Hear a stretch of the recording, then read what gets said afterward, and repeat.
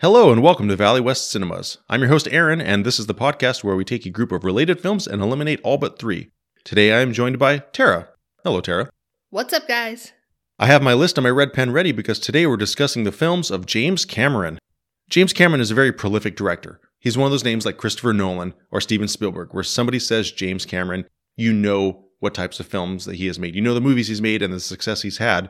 But what's a little surprising is that he's only directed 7 narrative films. 8 if you count Piranha 2, which we're not getting into today because he only partially directed that and he was fired from it. I'm kind of curious. Why was he fired from Piranha 2? I don't remember the details. They were filming in Italy. He got sick. Okay, how do I say this? James Cameron is known for having an ego. Okay. And he's known for not exactly being the kindest person when it comes to getting what he wants. Like a lot of directors? But at least getting fired from that meant we got the Terminator because he was sick and he had a fever dream, and that's where the idea of Terminator came from. So we can thank Piranha 2 for giving us the Terminator franchise. I mean, it's fine. The fish fly in it. Some fish can fly, but... No, but the piranha fly. Flying piranha. But then we can also blame Piranha 2 for a bunch of the horrible Terminator stuff too, right? We'll get to that. So today we're discussing the 7 narrative films that he has made, and we're also discussing the 7 films that he has either co-written or produced in some capacity. On today's list are Avatar, Titanic, True Lies, Terminator, Terminator 2, The Abyss, Aliens, Terminator Dark Fate, Alita Battle Angel, Cirque du Soleil Worlds Away, Sanctum, Solaris, Strange Days, and Point Break. So Tara, Yo. How do you feel about James Cameron?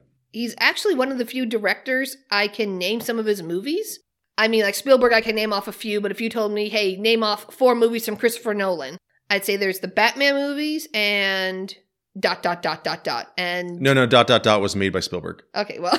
I'm kidding. That was a bad joke. That was a terrible joke. I don't really follow the tech side of movies. I think a lot of people don't, which is kind of sad because if we didn't have such good people working behind the scenes, you don't get a good movie. There are only a few directors to where you can actually identify the movie based on just the style and the feel and the look of a movie as a film by that director. There's Michael Bay, Tim Burton, James Cameron.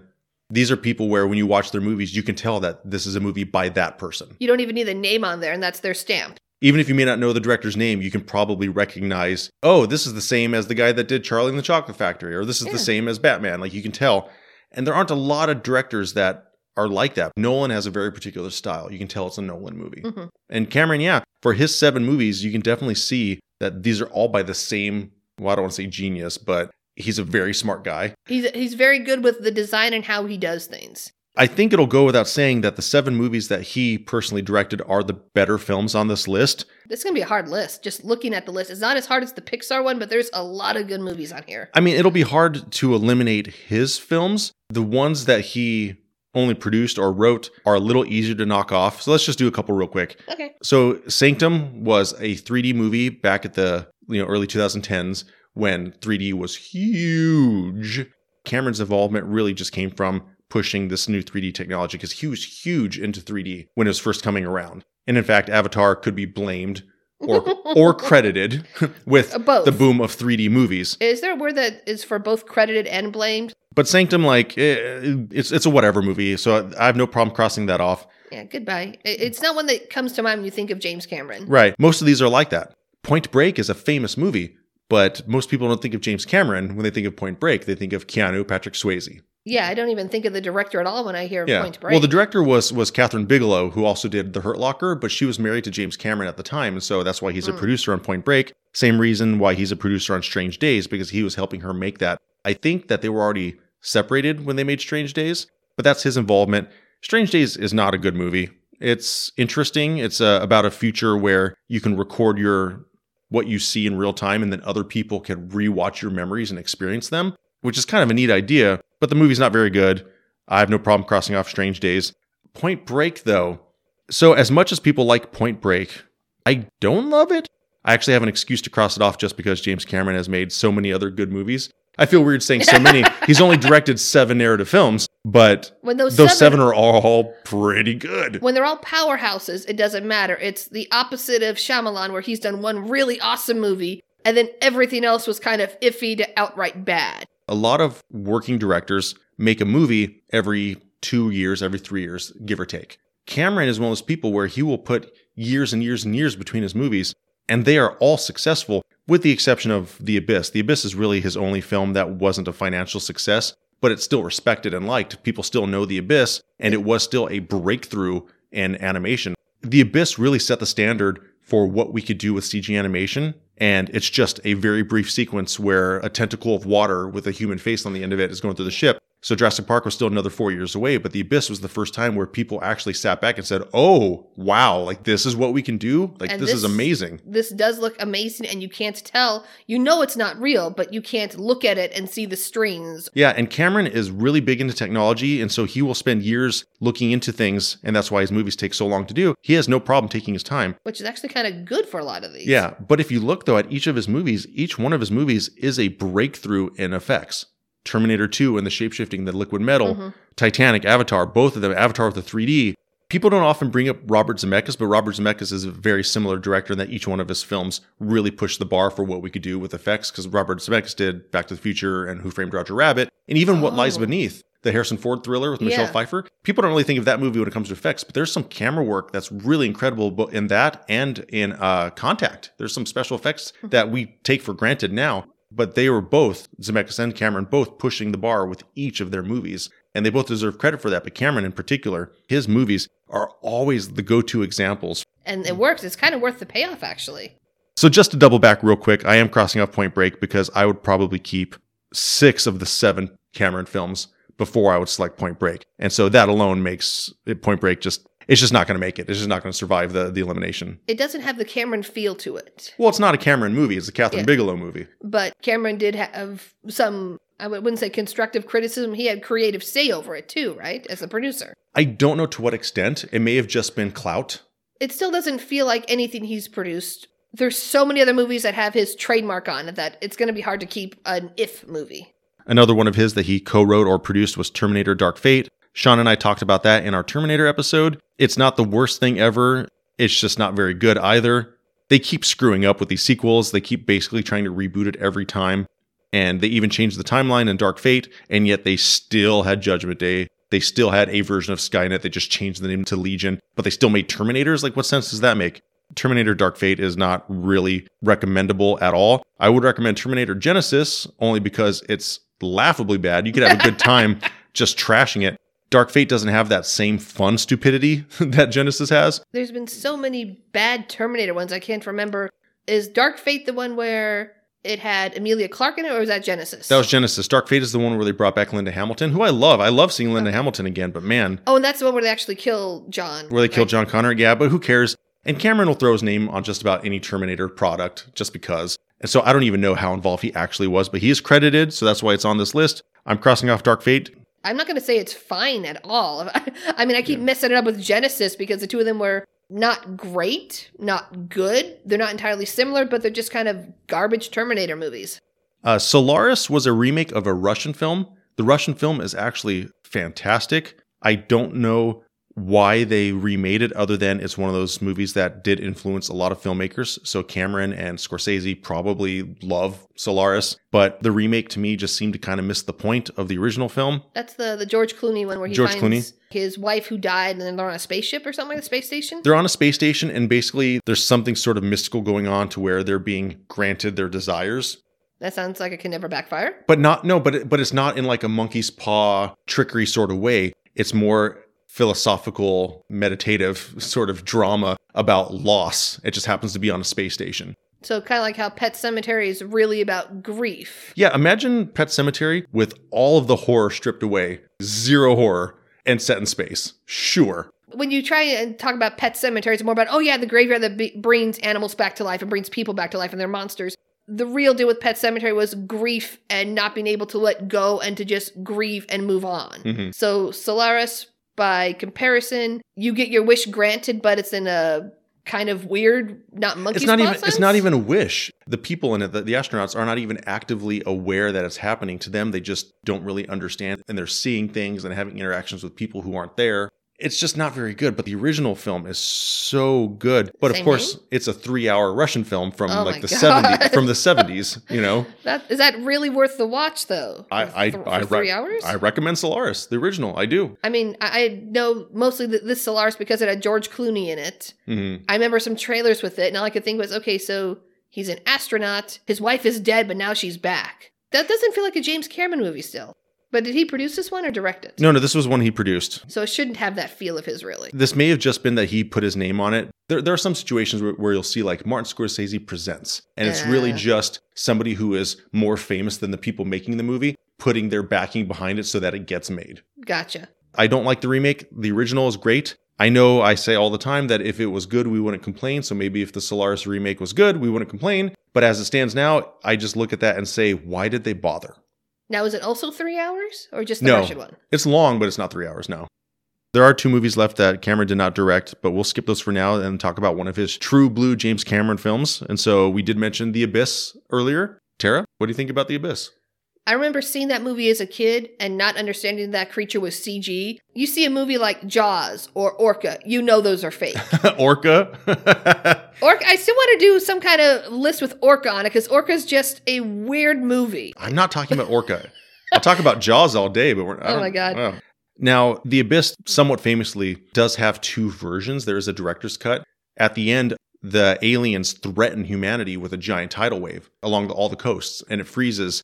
Basically, they just want to prove that they could kill us if they wanted. Like, have you ever seen that version of it? I don't think so, no. Oh, yeah. In the theatrical film, he just goes down there, has a conversation with the aliens come up, and that's it. Like, whatever. It's not very climactic. Originally, when he's down there talking to them, they show him all the bad things humanity has done, and they make these gigantic 200-foot tall tidal waves, but then the wave just freezes and just hangs there, and he convinces them that we're worth saving, that we could be better. And it's kind of neat. I actually like that ending a lot more. From my understanding, the effects weren't good enough. And so when they made the movie, it didn't look convincing enough. A couple years later, he was able to release that version of it. I forgot what the deal was, but he made some sort of deal that included the money to finish The Abyss. And so that's how that version ended up coming out. Huh. It probably is better that they cut it. If it didn't look good, especially at the end, yeah. Especially when you had the tentacle in there already that suspended your disbelief that, oh man, this is real. I hate to say it, and I'm only saying this because I'm looking at the list of every other movie Cameron has made, and I'm going to have to cross off The Abyss. And it's not because it's bad. The effects were so good. The effects are good. The only real problem I have at all with The Abyss is that weird subplot with Michael Biehn being the bad guy. It's already a relatively packed film. There's a lot going on in The Abyss. You didn't need the subplot of having a villain on board. Yeah, I got to cross off The Abyss too.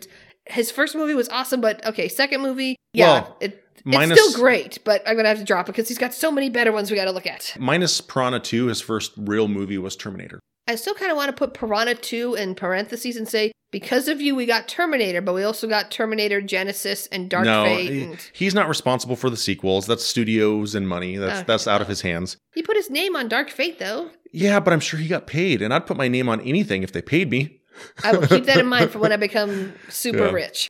Of the 7 main Cameron films, and I know I just crossed off The Abyss, the only one of the 7 that I really don't have a problem crossing off is True Lies. I'm not saying it's bad in any way. I like True Lies. I just think that the middle is a little boring. Because The True Lies is a remake of, I think, a French movie. And Cameron bought the rights to it and has done his best to basically keep that movie hidden from the world. Like, not a lot of people know that True Lies is a remake. True Lies is such a good movie, though. It's good. It's a lot of fun. It does kind of drag in the middle. It does. It's so long. They really could have cut 20 minutes out of it. But it is a lot of fun. It's a very fun movie. It's just, of his 7 main movies, that's the one where I don't love it. I love the movie, but it doesn't feel like a James Cameron kind of, I hate to use the word here, epic, the way that so many of the other ones do. Titanic, Terminator 2, Avatar. True Lies is fun. I love all the characters. I love the little humor in it. The action is spectacular. Are awesome. Blowing up the bridge. Yes. Yeah. But again, it's just a little too long. It's a little too long. It does drag. But oh my God, was it Bill Paxton? I could watch those scenes over and over and they will never stop being hilarious. And that's one of those things too. Like, I'm not saying that they should cut out the subplot with the wife and Bill Paxton. Yeah. I'm not saying that they should cut anything in particular. It's just all a bit too much. As a movie, it is just awesome and great, but it doesn't really fit in on the same level as some of these other ones. So I have to cut it too, even if I wish I could keep it. I'm sorry, it just can't compete with something like Titanic, Terminator 2. Are you naming your Aliens. 3? No, I'm just naming it. I want to name like the entire 7 on his list and say, well, take True Lies off. It sucks because it is so fun, but it's got to go. I'm sorry. Let's go and talk very briefly about Aliens. Alien 1 is not on this list. Because Cameron didn't. Do it. Yeah. Ridley Scott did Alien. The question that comes up on these episodes is, can a sequel stand on its own? Because in my mind, we're eliminating these films like from history. We're only saving 3. The rest of them are gone. And so can Aliens make sense without Alien? And I think it can. I think it gives you everything you need. Yeah. The only problem I have, and this is not even a problem, that's like, you put air quotes around that. I love both Alien and Aliens so much, it's hard to choose which one is better. I'm just going to teeter back and forth constantly. Because they're both, damn it, Tara.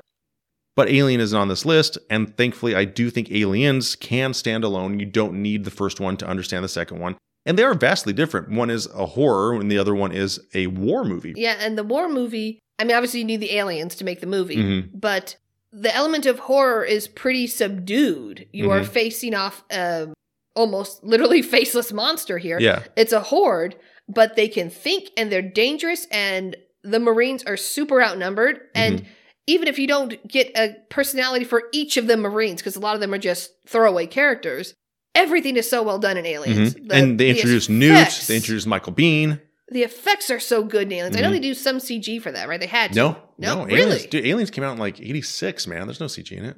Well, they had to have some kind of special effects like that. Nothing at all. They had models, matte paintings, like the way movies are made for 5 decades. I do wish there's an extended version that's, I think, maybe 2 minutes. They should have kept the daughter. Maybe more reference to the daughter. And there was a scene that I think they cut out of all the productions where it actually had Paul Reiser's character, and Ripley found him. And he's in there freaking out because he's like, Ripley, I feel it in me. If it's moving, do something. And she like gives him a grenade.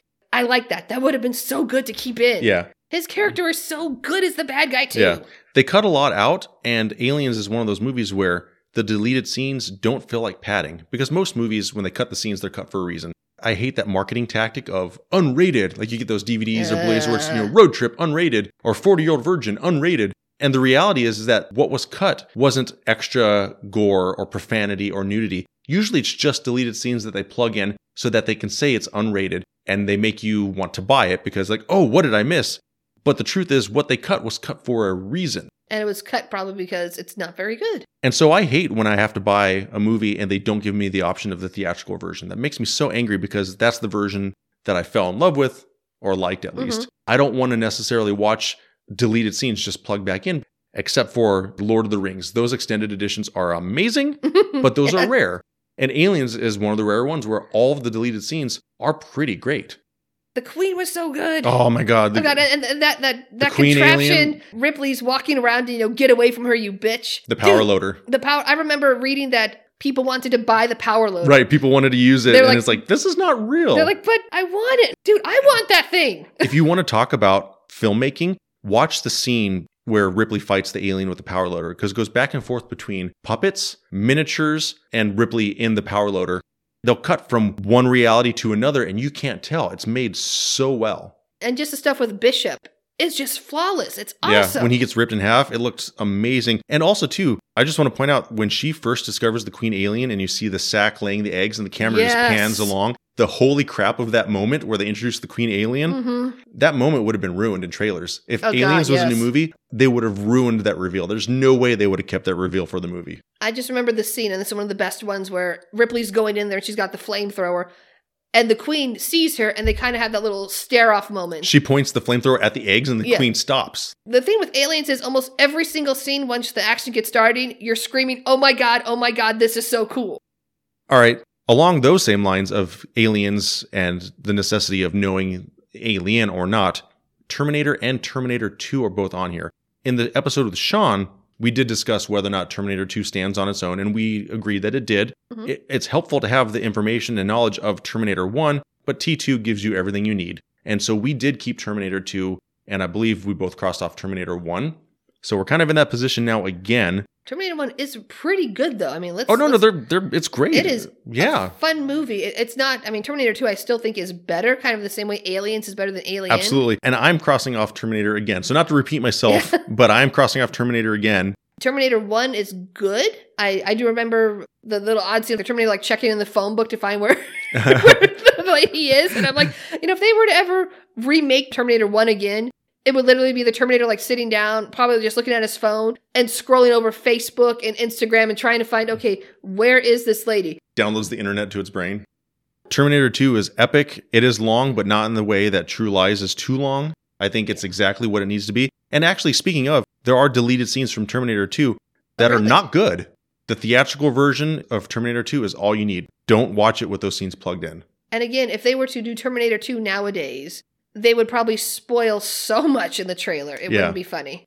We're actually running out of movies already. The only two that are left that Cameron did not direct are Alita Battle Angel and Cirque du Soleil. I'm going to cross off Cirque du Soleil. I will say I'm a huge fan of that circus. I love all their videos. I've seen almost every single one of their shows.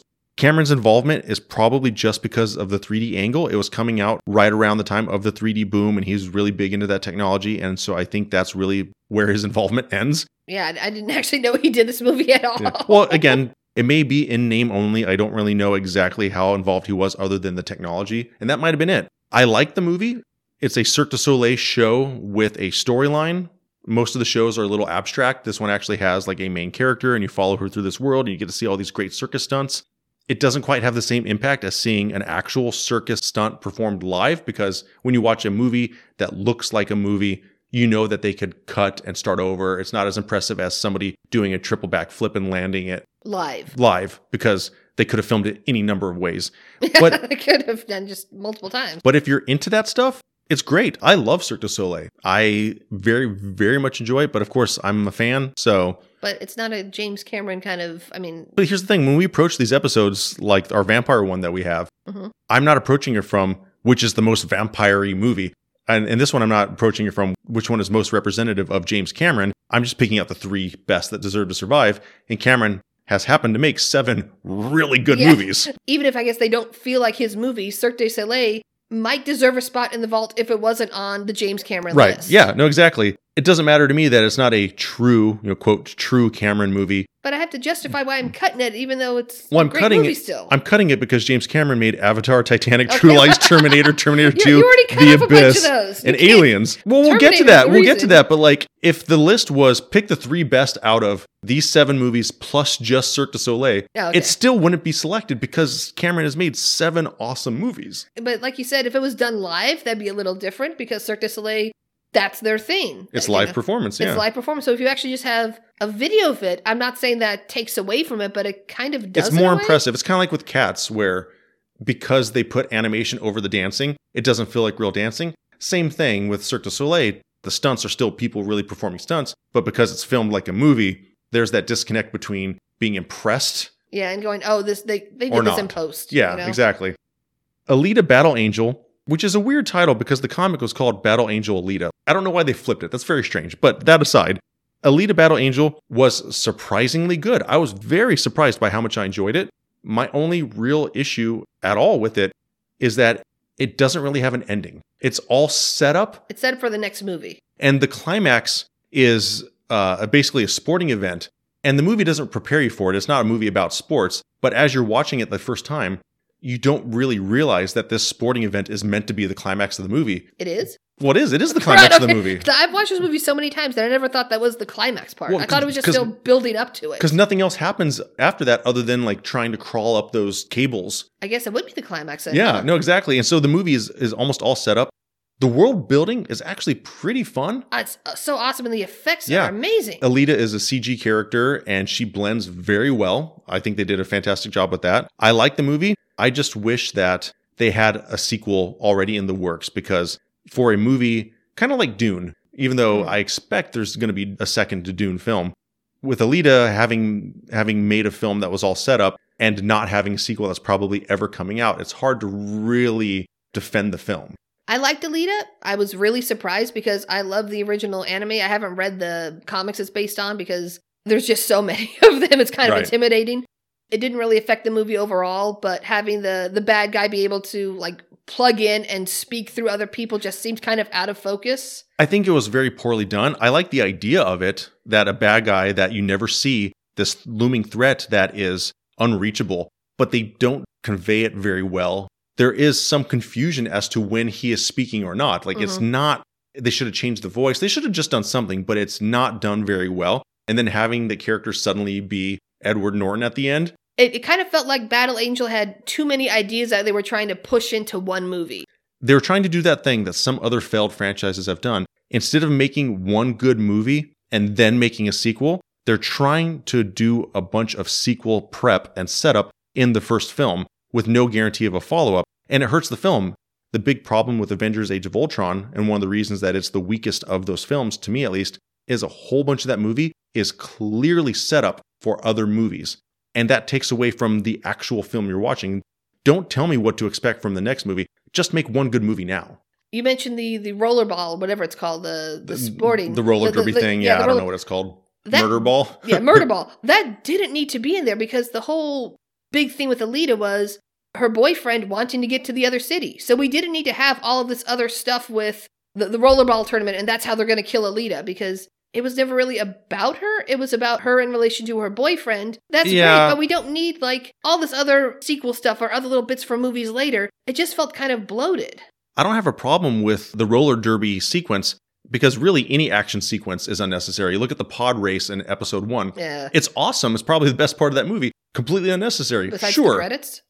Oh, okay. The only problem I have with the roller derby sequence or the rollerball sequence in Alita is just that that's the climax. It doesn't make sense that that's the climax. It doesn't feel like a climax. If it had been, well, exactly. And if it had been anywhere else in the movie, sure, you can have a cool sequence. Yeah, the murder ball tournament didn't really seem to do too much. And then, oh, look, the end.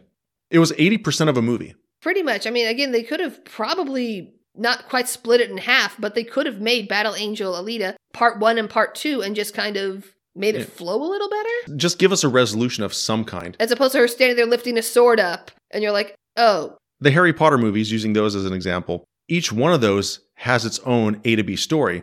There's world building, and there's a lot of stuff that they use again in other movies, but it doesn't feel like setup for other movies. They introduce a detail, and then they bring it back later, and that's great. But they don't introduce a detail and then leave it hanging in the air without an understanding of why that mattered. And each of those movies in the Harry Potter series has a new villain, a new situation that gets resolved. And then there's still room for another one, sure. But Alita doesn't really resolve anything. I mean, I still like the movie, but I still liked it too. It just felt like there was so much potential and it just kind of ended with very little actually done. If they had a good sequel that came out like 2 years later, we could be raving about both of them because the first one would make more sense with the data from that second film. But as it stands now, being sequelless, Alita is just kind of there. It's weird. It's weird to complain this hard about it because I like the film. But imagine watching a really good movie with a lot of world building, and every time somebody's about to explain something, they cut that scene. And then 10 minutes before the movie ends, it just stops. That's kind of how Alita feels. That's the end? That's the end. Oh, okay. I guess we're done. Okay. But man, what they put on screen is really enjoyable. It's a good start to a franchise that has never happened because we'll probably never get another Alita. Yeah, we're not getting another one. We're not getting another one. The only two we haven't discussed actually are Avatar and Titanic. Blockbusters. World-changing blockbusters, the biggest films of all time. Titanic was the biggest film in the world, and it was beaten by Avatar. Those numbers have since changed since Avengers Endgame came out. Domestically, right now, it's number 3, and I think Spider-Man No Way Home is about to beat it. But these are both two of the biggest movies of all time. I will tell you straight up, I love both of these movies. I know there was a lot of backlash against their success and their award nominations. Really? Yeah, huge backlash. I know there was a backlash against Avatar, but that was mostly from people saying, wow, I like this better when it was called, Dances with Wolves. Yeah. I like Dances with Wolves and Ferngully and... But no, people bash Titanic really hardcore. But if you actually sit down and watch it, it's solid. It is a super solid movie. The details are amazing. And I'm not talking about just the effects, something your brain doesn't even notice, but how the silverware is set out, how the costume designs are, how everything is laid out. But you don't notice it right away. You have to watch it 2 or 3 times to realize all the tiny details. And with Avatar, people would bash how that mineral is called unobtainium. And that might be a dumb name, but the thing is that it was given that dumb name by characters in the world of the film. So you can't really bash James Cameron for that dumb name. The characters in the film came up with it. I remember Titanic was out when I was in high school, and the big laugh was, hey guys, I can spoil Titanic. The boat sinks! I watched it and was just kind of like, okay, I can see where all this is going. But you watch it again without going into the movie thinking, I know the boat's going to sink.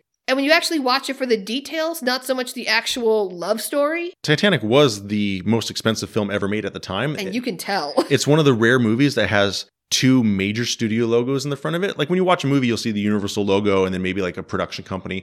You don't usually see 20th Century Fox and Paramount in front of the same movie. It's just it costs so much that they had to split the cost. But it was kind of worth it when you see the end result. Well, they both made $1 billion. The story is actually really good. I mean, a lot of the characters are actually based on real people from the Titanic. Oh yeah, the unsinkable Molly Brown. That's where her name comes from. There's actually a lawsuit that I think the family won. I don't know if there was a lawsuit, but I know they were very, very public about their disappointment that they made their relative ancestor feels weird when it was 80 years ago. But yeah, when they made their relative appear to kill himself. Well, he was a total coward and was a total jerk in the movie, but in reality, he wasn't like that. And Survivor stories indicated he wasn't like that. Yeah. So normally I'm not hung up on details like when a movie isn't true to life, but when there are living people who, in a sense, knew that person, that makes it a little bit different. We're kind of jumping back and forth, but I do want to say about Avatar, it's kind of interesting, and I'm not the first person to say this, but it's very strange how what was the biggest movie of all time has 0 pop culture footprint. There are no Avatar t-shirts, lunchboxes, Halloween costumes. How is it that a movie that made $2.3 billion is basically invisible? Even just 2 or 3 years after it came out, it had no imprint. Nobody quotes Avatar. What were the quotable lines in Avatar? Well, that's not the point. But you watched Avatar probably, 20, 30 times? I have no idea. I'm sure you can come up with something. Those things are normally just absorbed through osmosis by having sold so many tickets and been seen so many times. How is it that none of that has entered the lexicon of pop culture? Yeah, I was going to say, I remember I was at a Best Buy doing a delivery and they had like an Avatar, whatever release it was, they had this big cardboard cutout. And usually people would want that giant cardboard cutout because it had, Jake Sully riding on one of those big dinosaur things. And I remember kind of looking at it going like, I like the details, but it's just so, I hate to say boring. You think the movie's boring? Well, I think in hindsight, it's one of those movies that we all watched. We all saw it. But there was absolutely nothing that stuck to us really afterwards because nothing stuck. Everything in that movie so many other times done so much better. I'm going to disagree with that part. No, it's... Now, hold on. The technology of the movie was amazing. All the effects they did were amazing. But I think maybe it was too good in the fact that our brains knew, hey, these cat people aren't real. Nothing in this is actually real. It was done too well, so there was no uncanny valley that would make you kind of lean back. It's been done before as an excuse. But I do agree that people forgot the film, and I don't know if we can necessarily figure out why, but can you name any other actors in it, in Avatar? One of them even went on to be super famous in Marvel movies. Okay, so you're there's a lot of Marvel people. No, I know. Think of one. You're proving my point. That's my point exactly. Is that this movie is forgotten, but Zoe Saldana is the love interest. She's the main alien, and she plays Gamora in Guardians of the Galaxy. Oh, God. Okay, yeah. Yeah, and Giovanna Ribisi is in it, and Sam Worthington is the main actor. But it's weird. Even if we realized after the fact that we all suffered from some sort of mass hysteria that made this movie the biggest movie of all time, we would still remember it. But it's a forgotten blockbuster. It's very strange. Yeah, most blockbusters don't have that. Even movies that aren't huge summer blockbusters, we still remember on some cultural level. Yeah, it's very strange. And Avatar was nominated for Best Picture at the Oscars. It lost to Hurt Locker, which is hilarious because Hurt Locker was directed by James Cameron's ex-wife. Oh, man. Can't imagine how that went over, right? I was rooting for Avatar that year. It didn't win. For this list, though, I am down to just Avatar, Titanic, Terminator 2, and Aliens. I can make that easier. I'm dropping the blue cat people. Terminator 2, it's still maybe not the exact movie, but Terminator is still in our cultural consciousness. We still know. But that's not my basis for judgment, though. I'm saying that we still know Terminator. We still know Aliens, ignoring the sequels. Titanic is still a Wait, did you say ignoring the sequels to Aliens? Alien 3 and Alien Resurrection. Not Alien versus Predator. I said just ignoring the sequels. I like Prometheus. We almost talked about Prometheus once. We're not doing it again. No, I love Prometheus, though. We'll save that one for the actual Alien. The only problem with Prometheus is people can't run sideways. If Cameron had directed Prometheus, it would have never come out. We'd still be waiting for it. Just like Avatar 2. Cameron even said he was going to do a huge world like Avatar 2, 3, 4, 5, and release them all within a year of each other, which makes sense, but he's got to do 50 years of work then, and I don't know if he's going to make it that long. Supposedly, they've already filmed all of the live action footage for 2 and 3. Zoe Saldana said that they wrapped months ago. Now, my big question is, you bring out Avatar 2, say next year. Is anyone actually super excited to see Avatar 2? I don't know, because here's the thing. Avatar 1 was kind of laughed at as well before it came out. Mm-hmm. People said the same thing about Avatar because Titanic was so huge. They said, how can Cameron live up to Titanic?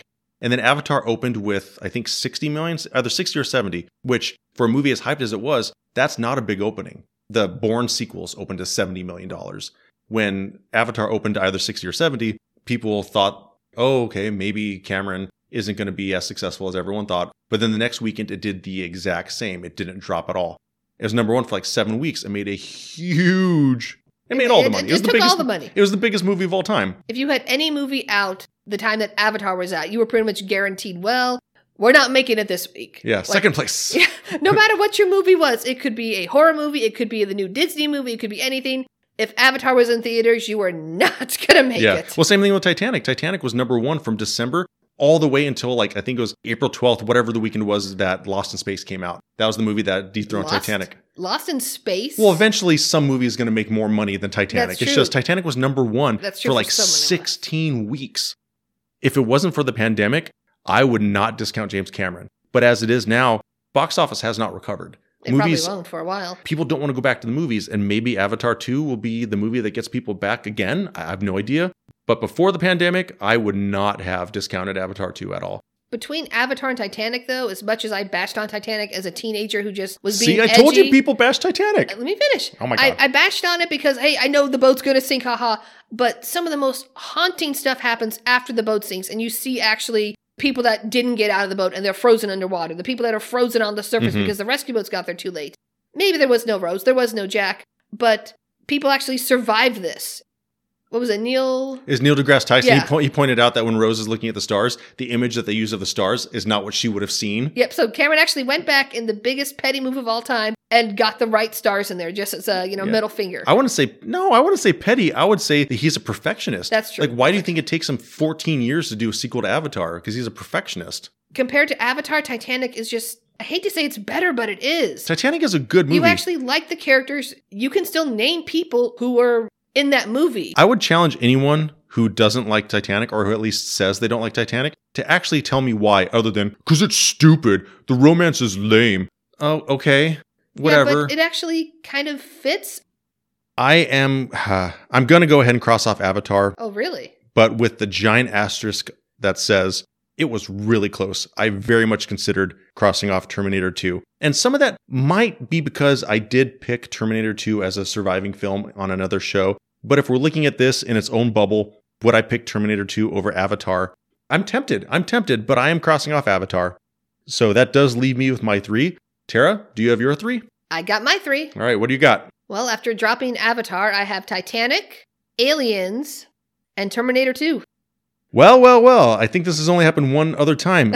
I have the exact same films. And so, now playing this week at Valley West Cinemas are Titanic, Aliens, and Terminator 2 Judgment Day. Hey, you got good taste for once. Yeah, well, what do you mean for once? Never mind. What do you mean for once? What do you think? Let us know on Twitter at VWestCinemas. If you'd like to support the show, please visit patreon.com/Valley West Cinemas podcast. And of course, please rate and review wherever you listen. It helps us a bunch. I'm your host, Aaron. I was joined today by Tara. Thank you for listening.